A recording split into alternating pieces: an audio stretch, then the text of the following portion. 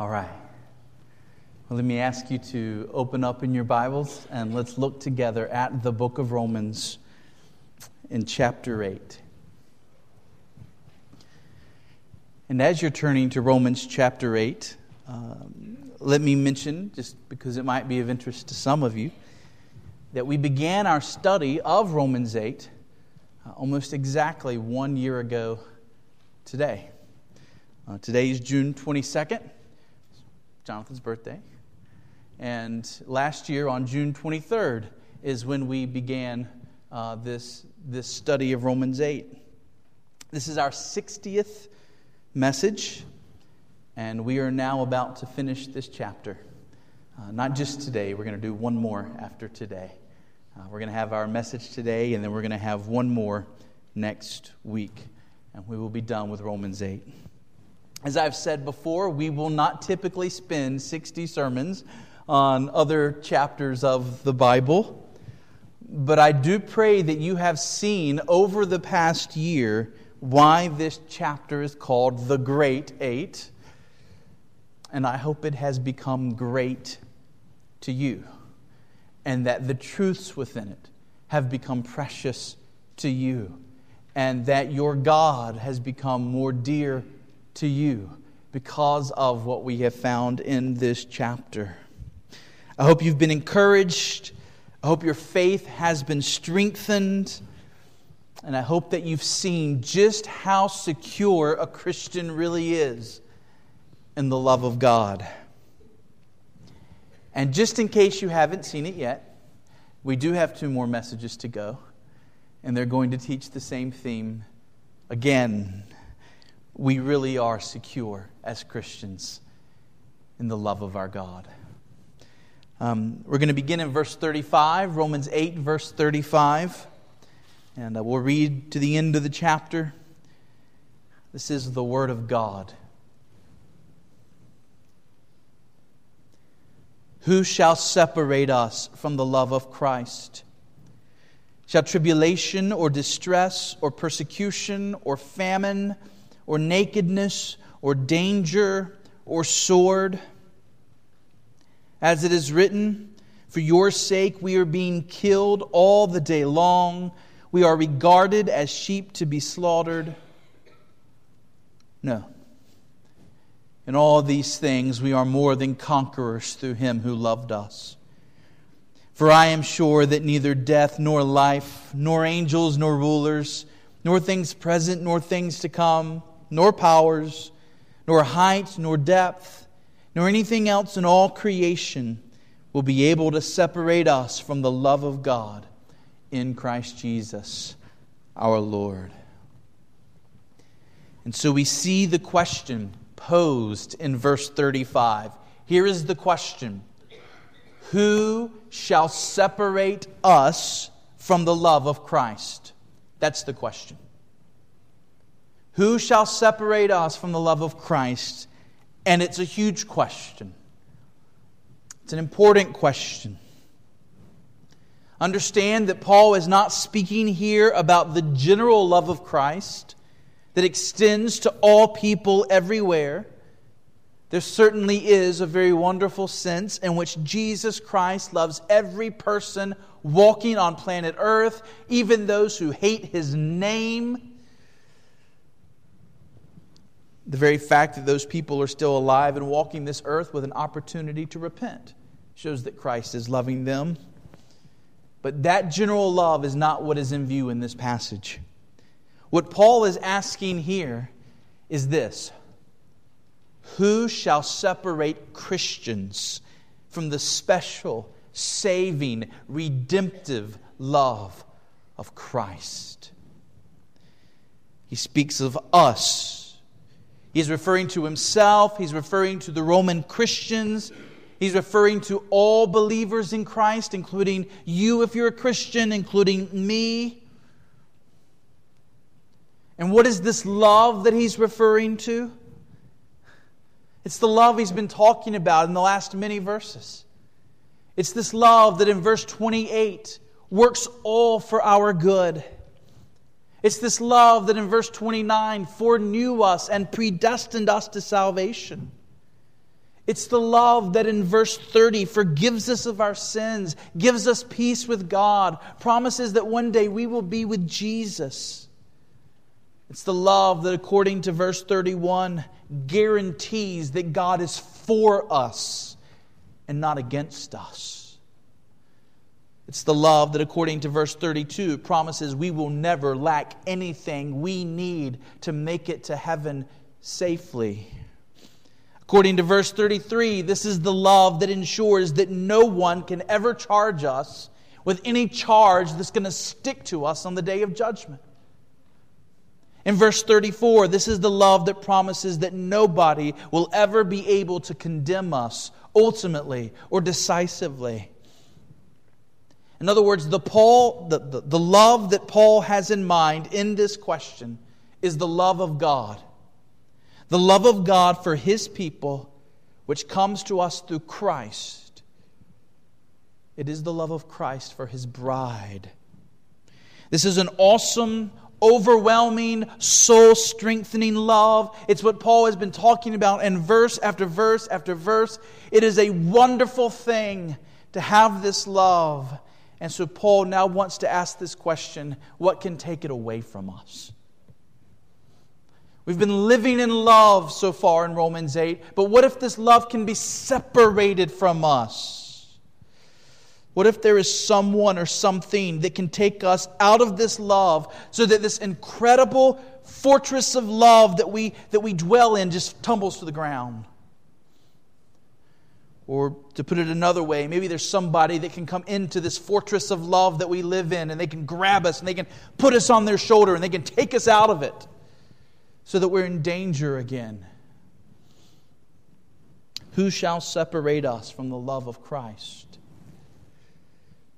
The issue, as it has been throughout this section of Romans 8, is the issue of security. Whether or not a Christian can lose his salvation. How might that happen? Let's just pretend for a moment. Let's pretend that a Christian can lose his salvation. How would that happen? It would happen by a Christian losing his or her faith. Faith is what unites us to Christ. Faith is what takes Christ's perfect life and His substitutionary death and His great resurrection and intercession. And faith brings all of that to us. As we've said many times, a cure for a deadly disease doesn't help the patient if it isn't applied. You have to apply the cure for it to help you. Faith takes the cure of Christ Jesus and applies the cure to us so that we are saved. This is the elementary school of the Christian faith. It's John 3:16. God so loved the world that He gave His only Son, that whosoever believes in Him should not perish. And so if we're saved by faith in Jesus, wouldn't the way we lose our salvation be by losing our faith in Jesus? And doesn't the New Testament speak of people who swerved from the faith to their own destruction? Doesn't the New Testament speak of people who made shipwreck of their faith? And now Paul was addressing these Roman Christians who had very good reason to fear that they too might lose their faith. As we've discussed before, these Christians were under unusual difficulty and pressure and looming persecution. And these Christians in Rome were probably thinking, what if I lose my faith under the pressure? What if in a moment of weakness I give up this whole Jesus thing? I renounce Him. Paul gives us a list of things that might attempt to squelch our faith and separate us from Jesus. Do you see that list of things that seek to kill your faith in verse 35? Tribulation. That word tribulation literally refers to being crushed, pressed, squeezed. It refers to outside things that come against you and put pressure on you. Then there's that word distress. The word literally refers to a narrow place. It has the idea of being in a tight spot. But unlike tribulation, which refers to external pressure, this word refers to internal anguish, to internal discomfort. Persecution. That word, of course, means harm being done to you because of your faith and because of your stand for righteousness. Famine and nakedness go together, as if Paul is asking, will your faith survive if you lack the most basic things you need? If you have no food to eat, if you find yourself with no clothes to wear, will you still trust and follow Christ then? Will you still hold on to your faith in those circumstances? Danger is a general word referring to any kind of peril. Physical peril, spiritual peril. And then last but not least, Paul mentions the sword, the threat of death. And let me remind you again that these Christians in Rome were going to be facing the reality that they could be killed for following the Lord Jesus Christ. Indeed, some of them who heard this letter read in their church almost certainly were killed for their faith in the Lord Jesus Christ. And so this was a huge question for these Christians. Would they hold fast to Christ when all they had to say was Caesar es Kyrios, Caesar is Lord, and they would be let go? Christians in the Colosseum were made to act out stories from Roman mythology. Sometimes Christians were tied to the horns of a bull and dragged to death, honoring the story of Dirce. Christian girls in the Colosseum were often publicly raped and then murdered, honoring the story of the Danaids. And so these Christians were being asked, renounce Christ and live. Hold fast to Christ and experience a death like this. Would they give up their faith? And if they give up their faith, have they lost the love of God in Christ Jesus? Is it possible that they could be separated from this love that Paul has been explaining to them? Paul emphasizes this more by quoting from Psalm 44, verse 22. You see the quote there in verse 36. Do you see it? Verse 36. As it is written, for your sake we are being killed all the day long. We are regarded as sheep to be slaughtered. In other words, this persecution was not something new coming against God's people. Since the days of Cain and Abel, those who sought to follow God have always had to fear those who reject God. God's people have always been under attack. The threats that Paul mentions in verse 35, they're not just first century AD threats. They go all the way back to Cain and Abel, and they come all the way up to 2014. These are threats that real Christians face right now. Some of them you are facing, and some of them your brothers and sisters are facing around the world on this day. And so here's the question for you and me. Against all of these things, and against whatever might come to us in this life, might our faith fail and we find ourselves forever cut off from the love of Christ? Might we find ourselves in hell under the wrath of God? Or to use Paul's words, shall anything separate us from the love of Christ? Mount Hermon, I love easy answers. I love short answers. Do you see Paul's answer there in verse 37? No. No. It's right there. There it is. Shall any believer ever find his faith completely squelched and himself cut off from Christ's love? Paul's answer, no. It won't happen. No man, no woman, no boy, no girl who has ever been united to Christ by faith shall ever fear losing their salvation. They are eternally secure in the love of Christ. John 10, 27, 28, my sheep hear my voice. I know them, they follow me. I give them eternal life, and they will never perish. John 6:40, this is the will of my Father, that everyone who looks on the Son and believes in Him should have eternal life, and I will raise him up on the last day. But how can Paul be so sure? How can Paul say with such confidence that nothing is ever going to separate a Christian from the love of Christ? Look at the reason he gives in verse 37.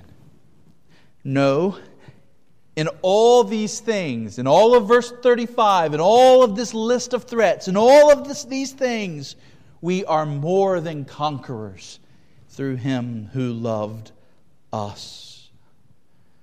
Paul says Christians will conquer. All of these enemies come against us. And the great goal of these enemies is to destroy our faith and to cut us off from the love of Christ, but we will defeat them. We will conquer. Their great agenda will fail. Christians will come to the end of their lives still trusting Jesus, blessing His name, loving Him above all else.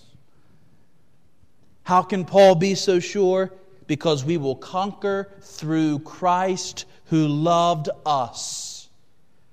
It is Jesus who keeps His people saved. It is Christ who gave you your faith in the beginning, and Christ will not let your faith be lost. Your faith may lessen for a season. Your faith may wane for a little period of time, but dear Christian, your faith will never completely disappear. Jesus will not let your feet slip. He will hold on to you. He will keep you believing. Romans 11:29, the gifts and the calling of God are irrevocable. Meaning, He doesn't give you faith and then take it back. He doesn't change His mind. It was God who gave you a new heart and the faith to trust in Jesus. And He will never let that faith disappear altogether from your heart. Hebrews 12 verse 2 makes it clearer than perhaps any other verse in the Bible. We are taught there to look to Jesus, the author and the finisher of our faith. Or as the ESV puts it, the founder and the perfecter of our faith. Jesus is the founder and the giver of your faith. He is also the finisher and the perfecter of your faith. Dear Christian, do not fear. Your faith will be upheld by one much stronger than you. Your faith was a gift of grace from the beginning, and Christ will graciously supply it to you day after day after day till the day you die and you reach heaven securely. Jesus will not lose one of the sheep that His Father has given to Him. Mount Hermon, when you begin to doubt, when you begin to despair, preach this to yourself. Speak to those doubts. Speak to that despair. Remind them that they are defeated enemies. No weapon formed against you shall prosper. You will conquer by faith. You are sure, for your hope is in Jesus Christ, who never fails. Notice that in verse 37, the word loved is in the past tense. No, we are more than conquerors through Him who loved us. Now, certainly Jesus loves us right now in the present tense. Back in verse 34, we saw that Jesus is at this moment interceding at the right hand of God for us. Jesus loves us right now. But Paul is not pointing in this verse to the present love of Christ. He's pointing to that great act in the past, the cross. Paul is saying, how can you doubt that Jesus is going to keep you saved when you see what He has already done for you, that He went to the cross for you? Do you really think that the one who endured so much for you and suffered so much on your behalf is going to let you be beaten by famine or nakedness or sword? In verse 32, this was the logic used of God the Father. Verse 32, if God the Father was willing to give up His Son for you, how can you doubt He will care for you? Now that same logic is being used of Jesus. If Jesus loved you so much that He was willing to die for you, do you really think He's going to let famine kill your faith? Do you really think He's going to let persecution kill your faith and pull you away from Him? He's not going to do it. Now at this point, I want to make sure that we all understand that Paul is not writing about this from an ivory tower where he's detached and disconnected from these things. In fact, Paul lived just like you and me. He lived in the trenches. He lived with these threats. He knew what it was to face real troubles and real struggles every day. And in 2 Corinthians chapter 11 and chapter 12, Paul mentions some of the sufferings that he went through as he sought to obey Jesus and take the gospel to the world. And listen to this. Every threat that he mentions in Romans 8:35, he mentions in 2 Corinthians 11 and 12 that he himself faced as he sought to obey the Lord Jesus Christ. Every one of them, except one. Paul himself personally experienced every one of those threats in verse 35 except one. When he speaks of Jesus upholding His people and keeping them believing in the face of tribulation and distress and persecution and famine and nakedness and danger, Paul is speaking from his own personal experience. Yes, he is speaking as an apostle of the Lord Jesus Christ, but he's also speaking as someone who has been there. Someone who, even as he was writing this, was still facing those threats and knew how Jesus was upholding him. What was the one item that Paul had not yet faced in 2 Corinthians 11 and 12? It was the sword. It was death itself. Paul had not yet experienced that. But he would. If Christian tradition is true, in just a few years after he wrote this letter, he himself was brought to Rome and he was beheaded under Emperor Nero. And yet what did Paul say about death?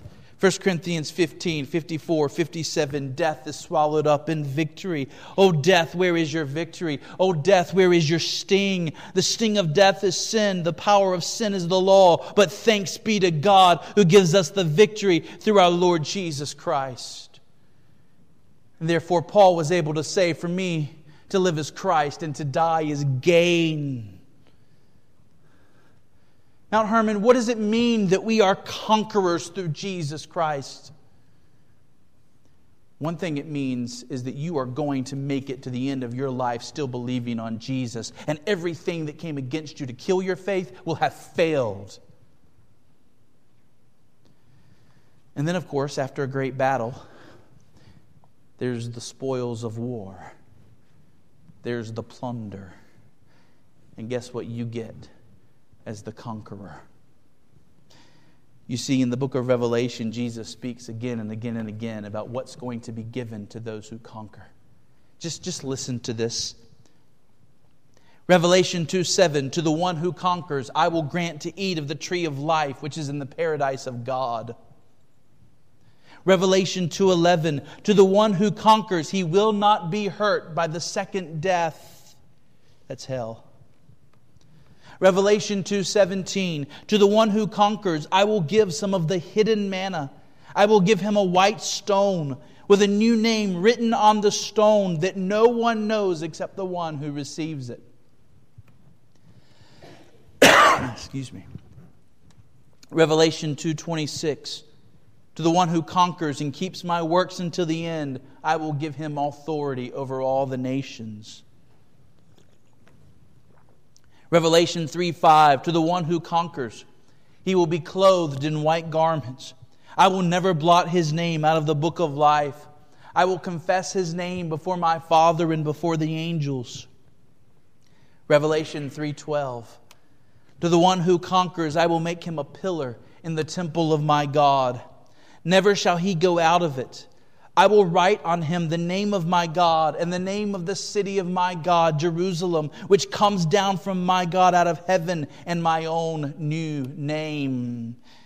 Revelation 3:21. To the one who conquers, I will grant him to sit with me on my throne, as I also conquered and sat down with my Father on His throne. Revelation 21:7. To the one who conquers, he will have this heritage. I will be his God, and he will be my son. Mount Hermon, do you see how incredible a thing it is to be a conqueror through the Lord Jesus Christ? But we're not yet done. If to conquer means that we're going to make it to the end of our lives still believing, and we're going to receive all of these wonderful gifts from the Lord Jesus Christ, what does it mean to be more than a conqueror? Paul says we are more than conquerors. He doesn't just say that we're conquerors. He ratchets it up a notch. He takes it to a greater level. He says we are more than conquerors through Him who loved us. What does that mean, to be more than conquerors? Well, let me close this message by suggesting two ways that Christians are more than conquerors. First, at the end of our race, we will see that not only have we defeated our enemies, tribulation, distress, persecution, famine, nakedness, danger, we will not only have defeated them, we will have annihilated them. Think about a typical battle or a typical war. Two sides fight each other, but the losers still get to go home.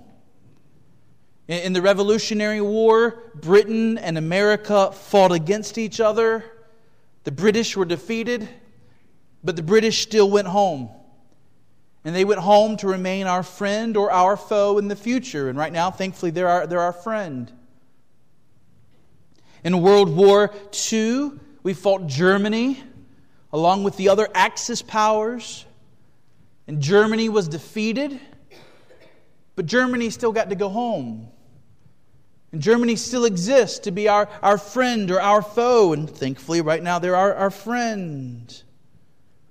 In a typical fight, somebody conquers, but the loser still goes home to fight another day. Not so, Christian, with your fight against tribulation and distress and famine and nakedness and persecution and danger and sword. These things will be annihilated to never, ever, ever fight against you again.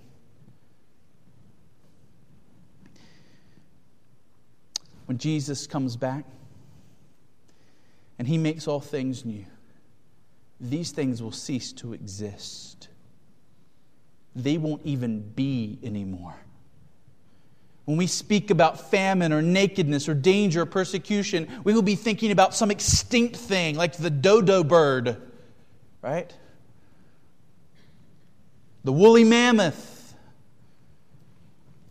We've heard about them a long time ago. They existed. No more. That is how complete our conquering will be through Christ Jesus who loved us. You won't have to fear any of these things in the new heavens and the new earth. And then there's a second way that we are more than conquerors. A second way that we are more than conquerors. You see, when we get to heaven and we look back at our life here on earth, we're going to see something astounding. When we look back on the fight that we fought, we will see that those enemies that Paul listed in verse 35 not only failed to separate us from Jesus' love and failed to destroy our faith, and these things not only failed to keep us out of heaven, but these things actually became the means by which we made it to heaven. Friends, what does Jesus use to keep you believing? How about tribulation? and distress and persecution and famine and nakedness and danger. The very enemies that come against you to destroy your faith are the very things Jesus uses to build your faith, to humble you, to cause you to draw near to Him. 1 Peter 1, verse 6, "In this you rejoice, though now for a little while, if necessary, you have been grieved by various trials, so that the tested genuineness of your faith, more precious than gold that perishes though it is tested by fire, may be found to result in praise and glory and honor at the revelation of Jesus Christ.